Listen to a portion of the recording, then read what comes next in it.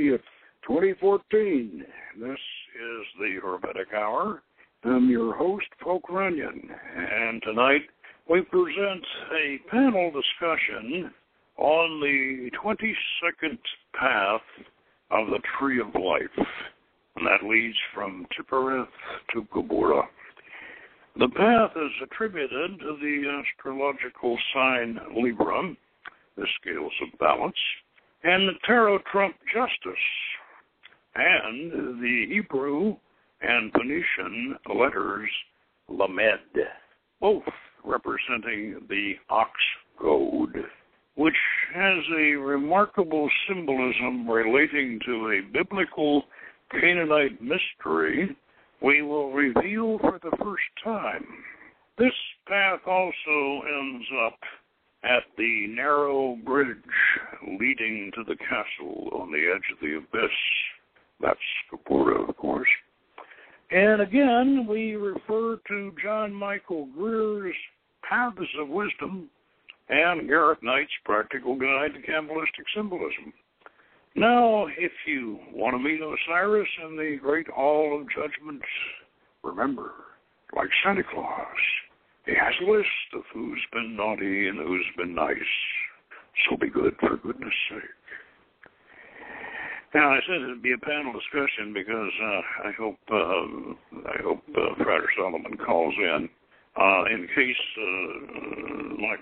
you've forgotten our guest call-in number, it's 347-857-1830. Now, if anyone else would like to call in and discuss this path and or anything related to this path, this is the guest call-in number, 347-857-1830. Now, to begin with, let's set the stage like we do in these path-working broadcasts. Take a little time to set the stage so those that are just catching up with us can kind of get an idea of what's going on, where we're at, and how we do it. This is, in our way of doing it, this is a working which starts out with Cusor's boat. Now, as I have described before, Cusor's boat, or Tubal-Cain's boat, is a magical device based upon Phoenician Canaanite mythology, in which Tubal-Cain, Cusor, and Cassis, who is analogous and sometimes interchangeable with both Hermes of the Egyptians, the craftsman god, Hephaestus and Vulcan and whatever, the blacksmith god, the craftsman god, the engineer of the gods, so to speak. And he supposedly invented the fishing boat way back when the Phoenicians were not quite ready to put to sea in a big way, but they certainly were fishermen, and Cusor invented the fishing boat. And so what we have done is we have created a flying boat. It's a little boat that is shaped like a bird, except the wings are folded along the thwarts, and half of it is black and half of it is white, and it's black on the port side and white on the starboard side. And it has a beak like an ibis, so it looks like it could be called an ibis boat. It has a cockpit, and it has a compass, and it has a rudder, and it has everything a boat needs, plus a couple of little platforms on the thwarts for candles for the color of the particular sphere that we're heading for.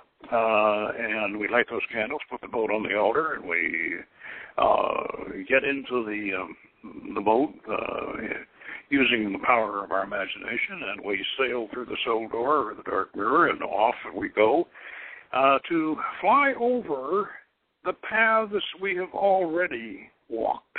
That's the purpose of Cusor's boat, is so we don't have to navigate the whole tree again from the Temple of Malkuth at the bottom.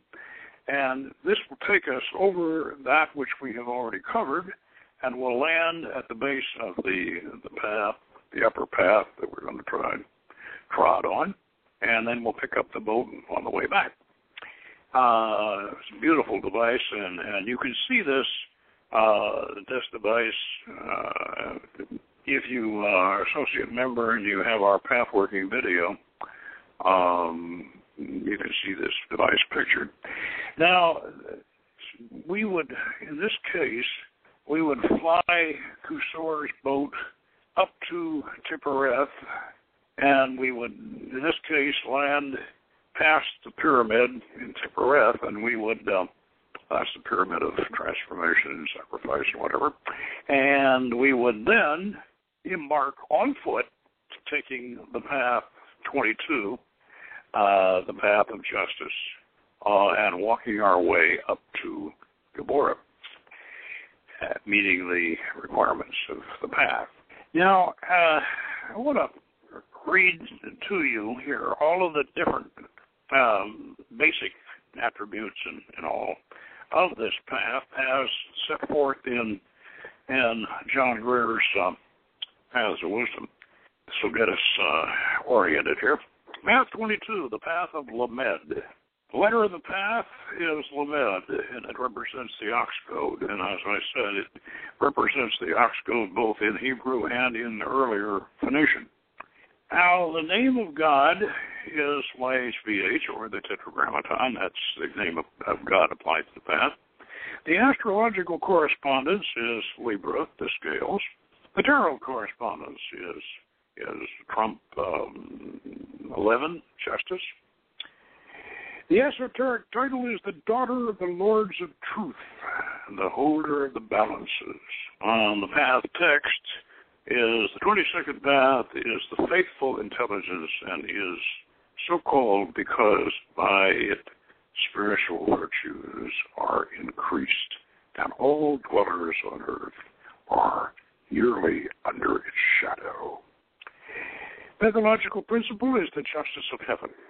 The experiences of the path, narrow bridges and pathways, guarded gates and other barriers, images of duality and division, visions of past lives and their influence, trial before non-human judges. Entities of the path, angels, people from the past lives, gate guardians. Magical image, an arch of emerald green bearing the letter Lamed in brilliant white upon its keystone. The door in the arch bears the image of a tarot trump. Colors in Absolute, emerald green and Bria blue, in Yazira deep blue green, and in Ashia pale green. Now, that's the general gist of it. But let me make a few observations about these correspondences in relation to the path as we know it and the sphere it goes to. The narrow bridge. Now, the way we conceive of Geburah is that it is a castle on a pinnacle of rock that is out on the edge of the abyss. And that's the abyss between the top three spheres of the tree and those beneath it, which some people interpret as the abyss between the Briatic dimension and the Osiris dimension, although that's an oversimplification. But this is, of course, going from the castle of Geburah on up. You would take the path of the chariot, and that would be on up to Binah. Now, that bridge spans a chasm. It leads out from the edge of a cliff, the chasm, out to the castle on the pinnacle of rock. And the castle, of course, is the castle of Geburah. It's very much of a fortress, and it is ruled by the goddess of war, Anath, who we dealt with last week, if I recall, and her attributes and what she has to impart to you and also what she has to give you. Now, Anath is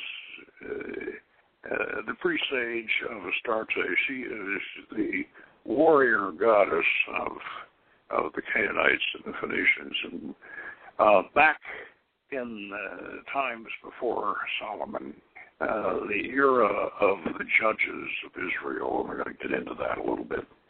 But one thing I want to make clear again before we get any further is that path workings can, in some instances, not with us, but with other people with path workings, they can get too wrapped up in the symbolism of the path and forget about the sphere. Now, we don't do that.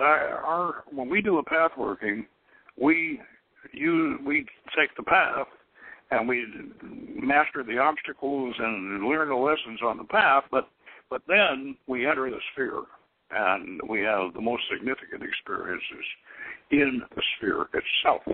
Now, the reason why we do this is because, for one thing, we are aware that there was far too much emphasis placed on the paths and not enough emphasis placed on the spheres in the Golden Dawn system. And one of the reasons for that is that Eliphas Levi, who was a tremendous influence on the Golden Dawn, Eliphas Levi actually believed that the tarot, especially the trumps, preceded the Kabbalah.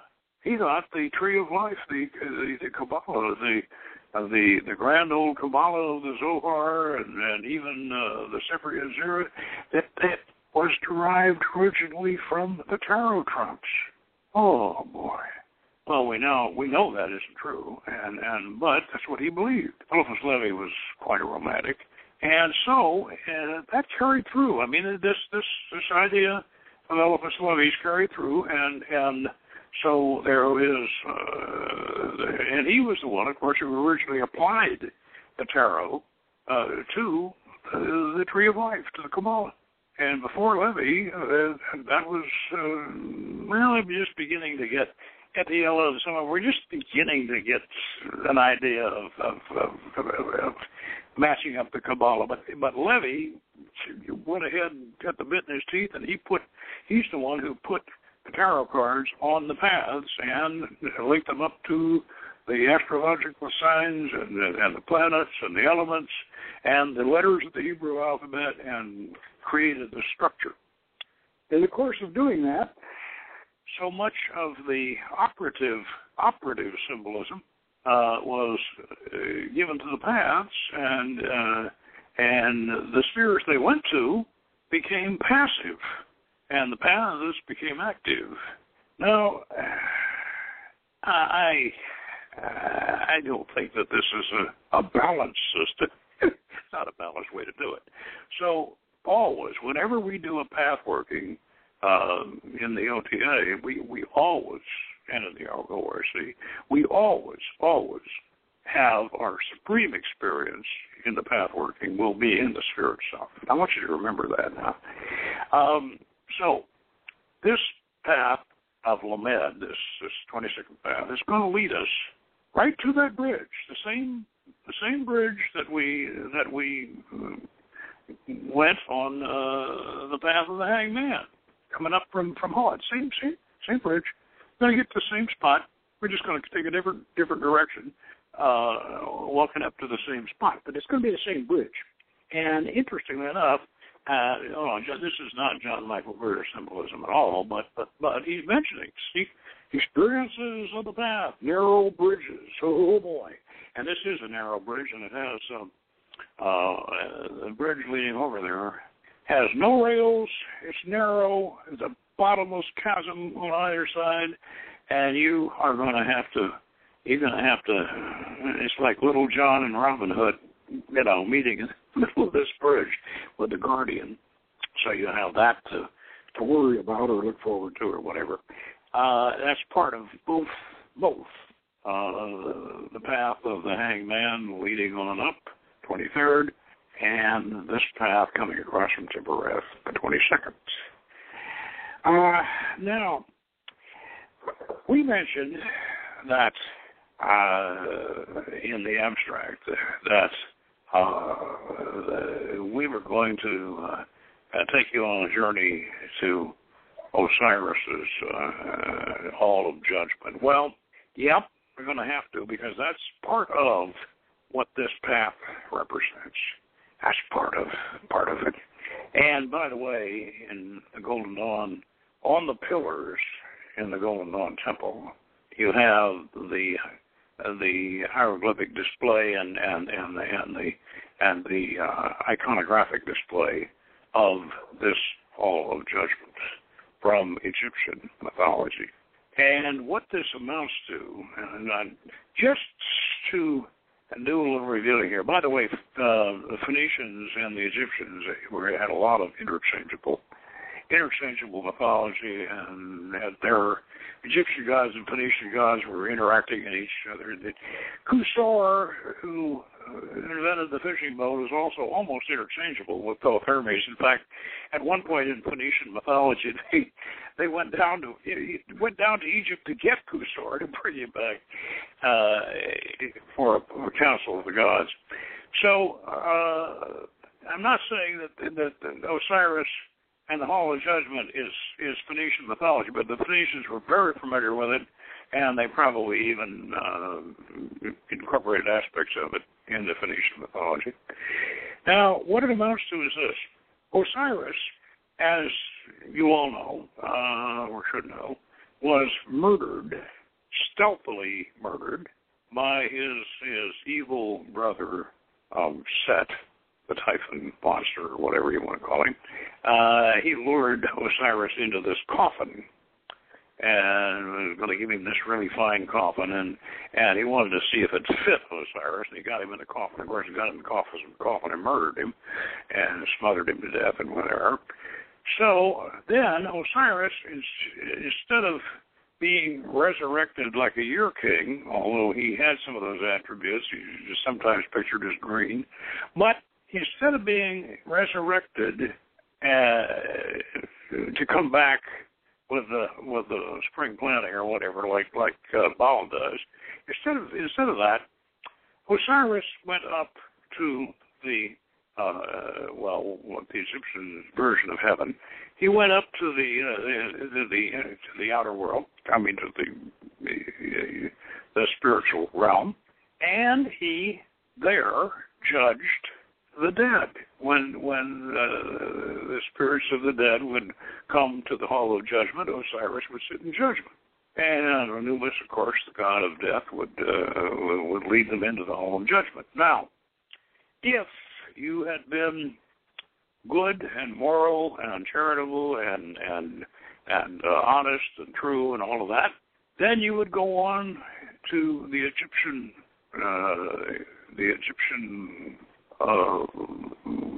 counterpart to paradise.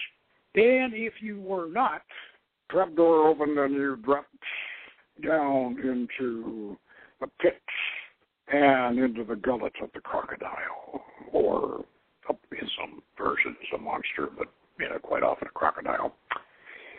And this is probably where James Barrie got the idea for the crocodile that followed Captain Hook along, and had the clock ticking in his belly. That's probably where that came from. But the important thing here is the scales. This is what relates this to the scale. Your soul and your deeds were judged against a feather on one side of the scale, and your deeds and your sins and everything else on the other side. And if they were any heavier than that feather, you are in trouble. And it was crocodile time. Now, you can see that this is in a sense, spiritual justice. Now, the justice card, as it's pictured in most instances, especially in the weight deck, or the case deck, or whatever, you notice that justice is female, sitting there holding her sword in front, and the scales in one hand and the sword in the other. But in this tarot card, this is a point that John Michael Greer makes, that in this tarot card, she's not blindfolded. like we have in our version of the statue in Washington. This, in the tarot card, she's not blindfolded. Why? Because this is a spiritual judgment, and there's no need to blindfold the judge in this case, because the judge sees and knows. That's a very important point. Now, let's talk about this justice, because essentially the main thing here is the Hall of Justice and Osiris, and this analogy of the spiritual nature of the judgment. Now, this is important for a number of reasons. And this is a point that both might as well be asked Gareth Knight and John Michael Greer both make this point, that justice, like evil, is in the eye of the beholder. Justice, like evil, is subject to different interpretations. And what some people think is justice, other people think is a terrible travesty of justice. Now, to give you an example, this is an example pretty close to home. We have in this country right now, today, we have a serious divide. And it's not just political, it's also spiritual. And the divide is between those who believe in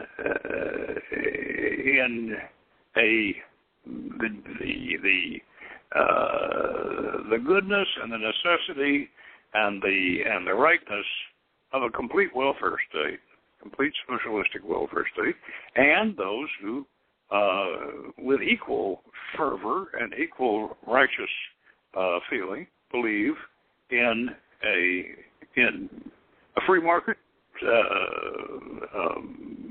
laissez-faire capitalism, and the idea that the greatest good for the greatest number will be achieved by complete freedom of action and success and acquisition of property and all of that. And both of these positions look at justice in different ways, very different ways. And in fact, it is difficult for the political conservative and the political liberal, especially if they're fervently committed on either side, it's difficult for them to understand how the mind of the other one works. And some of the things that the conservative thinks are almost holy and sanctified rights of the human being, and freedom and dignity and all the rest of this, and opportunity and all these things that they think are almost sanctified rights. The ultra liberal or the atheist thinks that they're terribly wrong and they're even sinful. So what's justice? What's justice? The mind, the mindset of these people, political, spiritual, and everything else.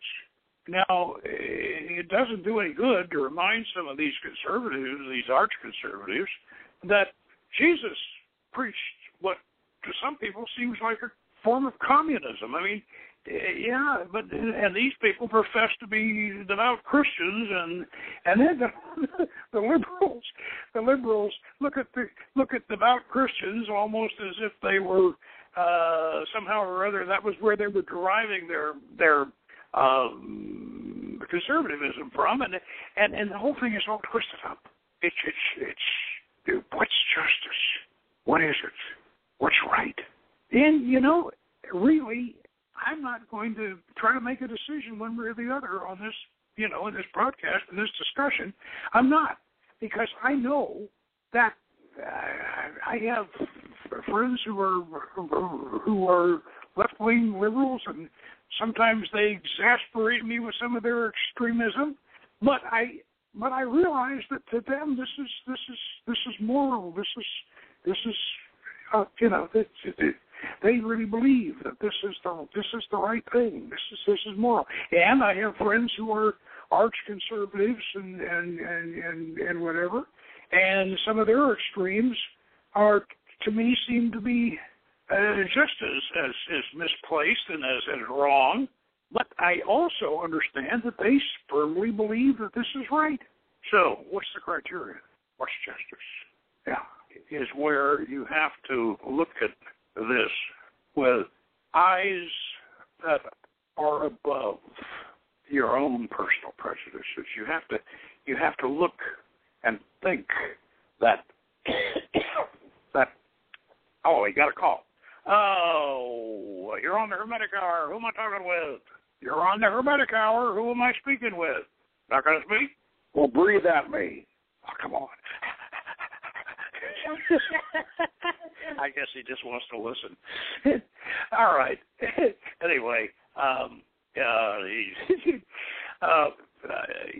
don't want to offend either end of the political spectrum here. I'm trying to be nice to both of you, but still, this is something that cosmic consciousness. This is Ken Kesey talked about this, rising up above the psychic center, what we would call the Hesed center, up in the third eye area, where you could take a cosmic look at this. I remember Ken Kesey used to use an example of how he would say, as you go up the various centers, the boss fired Ken. All right, so down there you saw it or something. Oh my God, the boss fired! Oh, he's panicking, and then he gets up a little bit higher and up in the HUD, and he says, "Oh, the boss fired me!" Oh, and he's mad. And when he gets up to Geburah, but he's really furious. But then, when he gets up to Hesed, now he didn't use these particular terms for the psychic centers, but he gets up there and he says, "Oh, the boss fired Ken." See, he's gotten beyond his personal feelings there. He's looking at this thing from a standpoint. Sometimes it's good to use the analogy if you are a rational humanist rather than an occultist. And some of us are occultists happen to be rational humanists too. It's good to take the Martian perspective. Now, when I say that, I do not mean a perspective of Tarsarchus the Thark or Dejathoris or any. That's not the Martians I'm talking about. I'm talking about a hypothetical Martian who is very advanced and looking at Earth people as from sort of a detached point of view, and thinking about or observing what we consider to be morality and what we consider to be the moral issues and what we consider to be the way we should feel about poverty and about crime and about engrossment. By the way, that's an interesting word, engrossment. We don't use that word anymore. That's something to think about, isn't it? A wonderful word. I mean, or a terrible word, actually. It means cornering the market on an essential commodity and then jacking the price up. And it used to be, back in the 18th, 19th century, early 19th century, it was a crime, and it was punishable back during the colonial times, it was punishable by pillory and ruin. Yeah. We don't even use the word anymore. Why? Because it's become, engrossment has become something nice. It's become something acceptable. Oh, yeah. Remember Enron? Oh, boy. Yeah. And so the word's been eliminated from our language.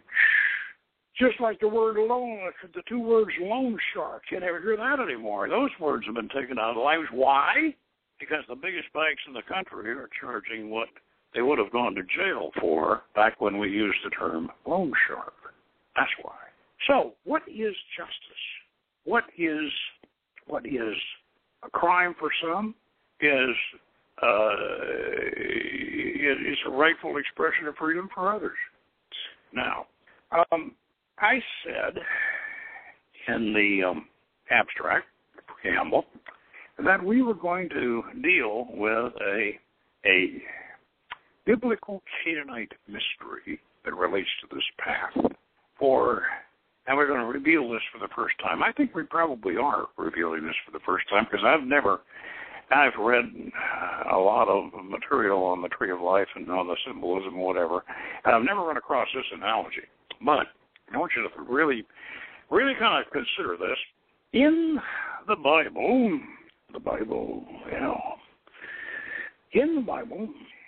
remember, they asked George Patton one time if he read the Bible, and he said, yeah, every goddamn day. But anyway, so I'm not quite like Georgie. I don't read it every day, but I do read it. If General Dick, if you're listening. But anyway, now, in the Bible, in the book of Judges, which, of course, came along sometime before Samson, by the way.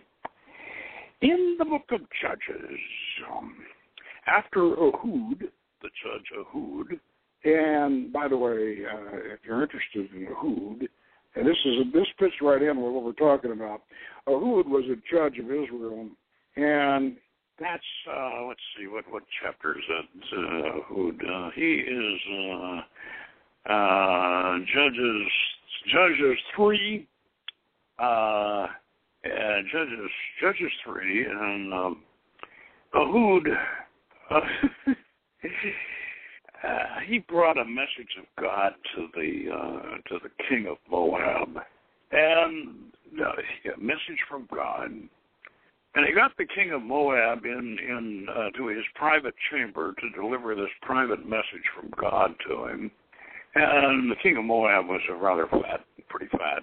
And Judge Ehud, he drew out the dagger from under his big dagger, and he plunged it into the king of Moab's tummy. And he was so fat, and the dagger was got him all the way, and he ended up kind of really messing up the king of Moab. And that was his message from God. And then he left him in there and locked up his summer house and left him in there and made his... Now, Ehud was a judge of Israel, and so, what's justice? Okay, well, that's Ehud. But after Ehud, there was a judge, and I'll read it. This is 31, right before the end of the chapter, in chapter 3. And after him was Shamgar, the son of Anath, which slew of the Philistines 600 men with an ox goad, and he also delivered Israel. Okay.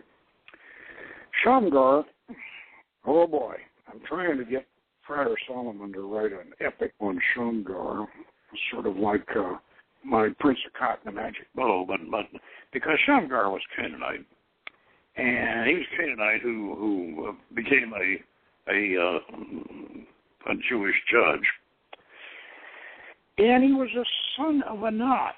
Now, Anath is the Canaanite Phoenician warrior goddess who lives in the palace, in the castle of Geburah, and she was quite a ferocious goddess. Used to wear a girdle of human hands and a necklace of human heads, very much like Kali. And she was also referred to as virgin goddess. Well, she couldn't very well have had a son, but this is quite interesting because usually these godlings, these demigods, are sired by a male father who is a god upon a female mother who is immortal. That's the way it usually happens. But in this case, Shamgar is the son of the warrior goddess, Anath. Oh boy. Now, if you know very much about Anath from mythology and all, she's not, I don't see her, yeah, she could, because Ishtar, did that occasionally. And she is kind of an Ishtar cognate. But in all probability, Shamgar was the daughter. Was the son of a priestess of Anath who probably didn't want the kid hanging around and did like Sargon ended up, and then they, Ezra and Cyrus borrowed that story and applied it to Moses, but Sargon got put in a wicker basket and floated down the river. And so probably, in looking at this thing realistically, Shamgar was probably the illegitimate son of a priestess, probably a high priestess of the Temple of Anath. Now he slays kind of a presage of Samson, but instead of using the jawbone of an ass, he uses an ox goad, which turns out to be the symbolism of the letter Lamed, which is attributed to this path. And then, of course, Anath is the warrior goddess of Geburah. And so this is really kind of, and Shamgar becomes a judge. So we're starting to hit all the bases here with on this path with Shamgar. Now, let me talk about Ox Goad a little bit. I think most of you kind of have an idea what an Ox Goad looks like. It's kind of like a boat hook, except it's sharp. Both the hook is sharp and the point is sharp. And if this is made out of Hittite iron, which it probably was, this would be one fearsome weapon. And so Shamgar, 600 Philistines is a lot of Philistines. He must have had them. Maybe he got them all drunk. And Philistines had a way of doing that. He might have gotten them all drunk and done like Grendel did with the Vikings, and just wait till they were all drunk and then go in and do them in. But anyway, the Ox Goad is the letter Lamed, and so we need to look at the story of Shamgar and realize that here we have a real connection between Canaanite mythology and biblical mythology and justice and all. So I think Shamgar and his Ox Goad are definitely attributed to this path and should be a symbolism, part of the symbolism of it. Now, so we have Osiris and his scales, and I might mention too that when it comes to scales, that down in Hod, we use the scales to get up to the library, sort of as an elevator. But there, what we're doing is we're balancing. We're taking the male and the female aspects of the individual person and personifying the opposite gender, the animus, whatever, in order to individuate the individual, to get them up to the library so they can receive the knowledge in there. So that's a little different. That's not a scale of justice. Here on this path, we're dealing with scales of justice and whatever justice is. At one point, backtracking a little bit, we did a show, I think it was 2 years ago or more, on the nature of evil, of what is evil. And this goes along with our idea of justice. What's evil? Really, it's very, very hard to define evil, especially when you get these skewed perspectives, like what you think is and according to whatever religious philosophy you have, you get a different picture of evil depending upon what your philosophy and your religion is. I give you an example. Last night I was reading. I have a great big fat book on Near Eastern mythology and legends and all this kind of stuff, which I read myself to sleep with sometimes. And I ran across a story from the early Christians of Anatolia called Matthias and the Cannibals. Now, this is a story about a couple of Jesus' apostles. One of them is named Matthias, another one's named Andrew. And Jesus wants Matthias to go to the land of the cannibals and try to convert them to Christianity, get them away from cannibalism. And he's going to suffer all these terrible things, but he's going to have to endure them. And then he's in his mission.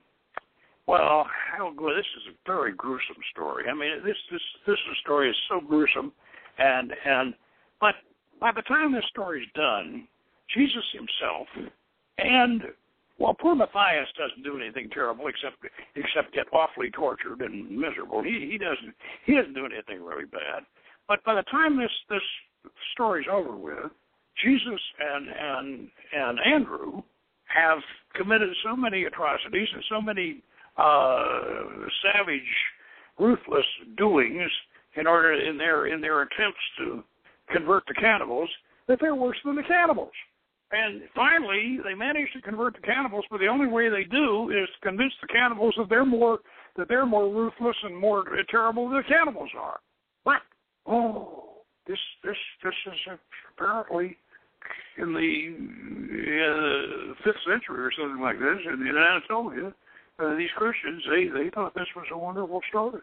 What is evil? What is morality? When you look at it from this perspective, what is? And these questions you have to ask is like Harry Truman deciding to drop the bomb on the Japanese on Hiroshima. Was this evil? Well, Harry thought so. He certainly was tough, and he was, but he firmly believed that this would save many Japanese and American lives. He might have been right. But of course, there are a lot of very ardent humanitarians who will try, twisting or bending history or interpreting history to prove that he was wrong. And no, it wouldn't have shortened the war and all the rest of this kind of. So you don't know. Was that evil? I don't know. I reserve judgment on that. But the bombing of Dresden, on the other hand, for no purpose whatsoever except just sheer gall and meanness to blow up a city that had no military significance whatsoever, a city of art treasures and peaceful people and whatever, and just completely incinerate it and burn it to the ground and blow it up. So was Bomber Harris evil? Yes, he was, and I think so, because there was no reason. It didn't accomplish anything at all except revenge for what? Revenge for what? And because the British started bombing Germany before Germany ever bombed the British. That's not generally known, but so this to me, this is an evil act, and yet I don't know if people would disagree with me. What's evil? What's wrong? I'll give you another example of differences in perspective. Colonel North, the Marine colonel who was one of the architects of the and facilitators of the Iran-Contra operation. This is what you call Black Hawk, but Colonel North volunteered to take on this mission, go down there and do this, and his boss, Admiral Poindexter, told him, he said, Ollie, if you do this, if you take this mission on, he said, I know you're worried about your your wife and your kids. So he said, I will, out of my own pocket, I'll put in we'll put in a security system. We'll spend about $50,000, and we'll put a security system in your house, state of the art, that protects your kids while you're gone. Don't worry about that. We'll take care of it. And that, that pleased Colonel North, obviously. So he takes off and he does this thing. Well, now whatever you think about the Iran-Contra thing, and it certainly has, wasn't the most ethical, and certainly, if any kind of black op is ethical, but I mean, it was not ethical, and it was very controversial and all that. So North gets called on the carpet and by Congress, and in the course of this, they actually tried to, these people who were against him, they actually tried to make it a part of a crime. This was a criminal act that he received this security system from Poindexter, and this was a bribe. And they were going to actually charge him with this security system as receiving a bribe. What? I was absolutely flabbergasted. What kind of mental processes is this? Now, whatever North was guilty of with the Iran-Contra thing, whatever he might have, whatever, but this is certainly not part of it. I mean, good Lord, this is an American Marine officer who's going out and doing it on a dangerous mission, and his boss is offering out of his own pocket to put in a security system for his wife and his family, and then these people that are after North, and they think this is a crime? They think this is receiving a bribe? Where are their heads? Where are their hearts? To me, this is but see, this is different ways people look at things. And I still, for the life of me, I can't fathom that mindset at all. But and I can fathom the people who think Snowden did the right thing. I can fathom that. I'm not sure he did, but I can fathom it. I can understand it. But I can't understand this thing. So it's a different mindset. What's justice? What is justice? What's right? What's wrong? What's karma? And that's another aspect of this path, very definitely. This is the path of karma. This is the path where you have to start looking at karma. And then we have to ask ourselves, if you don't feel guilt about what you do, if other people think that it's terrible, but you don't, if you don't feel any guilt and you feel you've done the right thing, does that give you bad karma? I don't know. I can't answer that question for you. You have to answer that question. So, think about it, and think about the scales of justice. Remember, Libra is the sign of the balance. This, that, which way? And of course, Geburah is the sphere of action, firm, determined action. Before you take that action, before you enter that sphere, you should examine your own prejudices, examine your own perspective. Take that cosmic view. Imagine yourself as that contemplative Martian. Not Tar Circus, no, and not that transplanted Johnny Reb either.